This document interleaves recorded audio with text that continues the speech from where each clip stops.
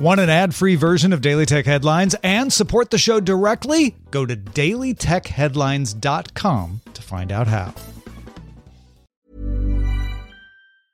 Ready to pop the question? The jewelers at BlueNile.com have got sparkle down to a science with beautiful lab-grown diamonds worthy of your most brilliant moments. Their lab-grown diamonds are independently graded and guaranteed identical to natural diamonds, and they're ready to ship to your door. Go to BlueNile.com and use promo code LISTEN to get $50 off your purchase of $500 or more. That's code LISTEN at BlueNile.com for $50 off. BlueNile.com, code LISTEN. My business used to be weighed down by the complexities of in-person payments.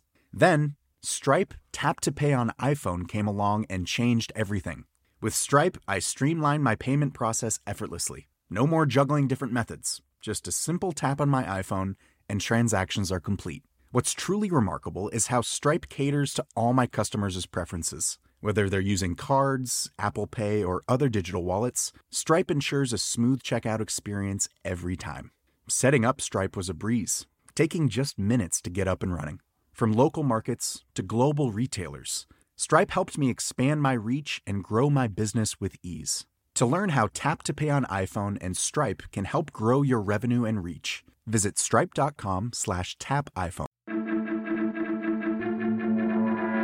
These are the Daily Tech Headlines for Thursday, September 13th, 2018. I'm Sarah Lane. At Apple's event Wednesday, the company unveiled 3 new iPhone models, the iPhone XS, XS Max, and the XR. The XS models are both stainless steel with gold, silver, and gray finishes, a new A12 chip, faster Face ID, and dual cameras, a 12-megapixel wide cam and a 12-megapixel telephoto camera. The XS and XS Max have gigabit LTE, dual SIM, dual standby, or DSDS, with single physical SIM and eSIM capabilities. A custom XS Max with 2 physical SIMs will be available in China, where eSIMs are not allowed. The XS starts at $999, and the XS Max starts at $1,099. Pre-orders start Friday, September 14th. Shipping starts September 21st. As for the iPhone XR, it replaces the iPhone 8 and iPhone 8 Plus. It starts at $749 for 64 gigabytes with a variety of color options: white, black, blue, yellow, coral, and red. Pre-orders of the iPhone XR will start on October 19th and ship on October 26th.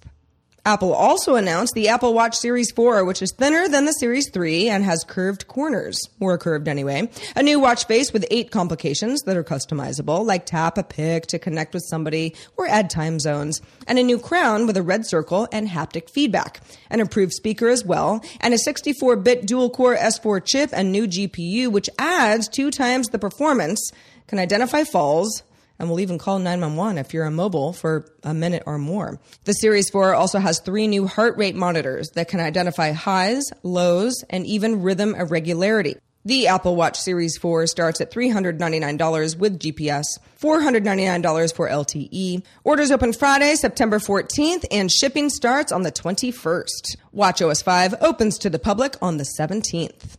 Uber unveiled a full rebrand, which the company says first began 9 months ago in order to make company branding more clear as the company continues to expand into new and different markets. Gone is the Uber symbol that's been featured on the app icon for the past 2 years, which the company said ended up confusing drivers and customers. The company also announced it will spend $150 million over 5 years to boost its Toronto-based engineering hub and expand self-driving car operations there.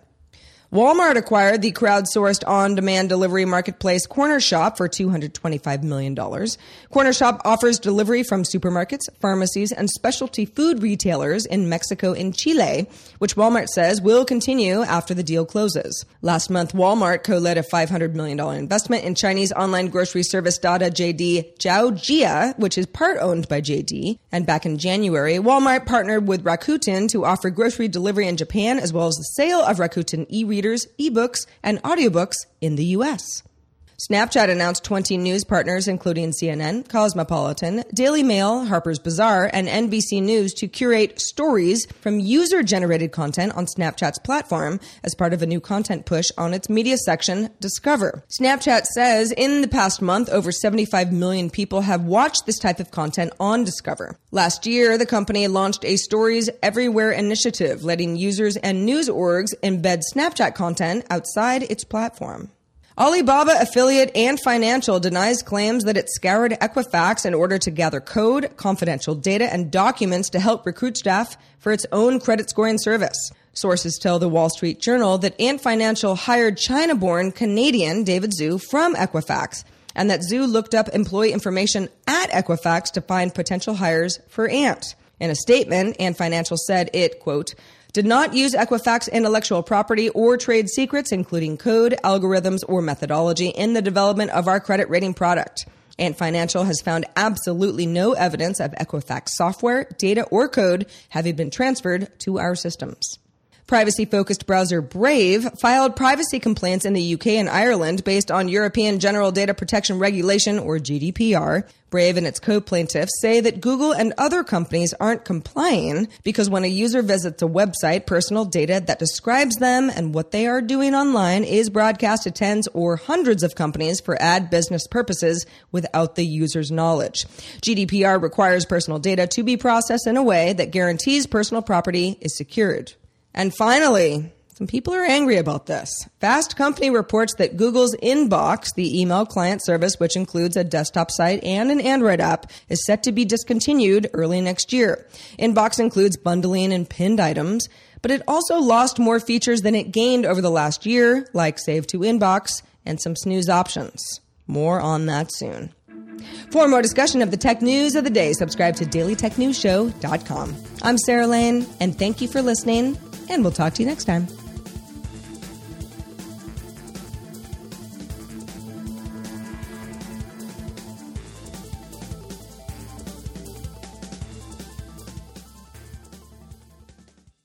My business used to be weighed down by the complexities of in-person payments.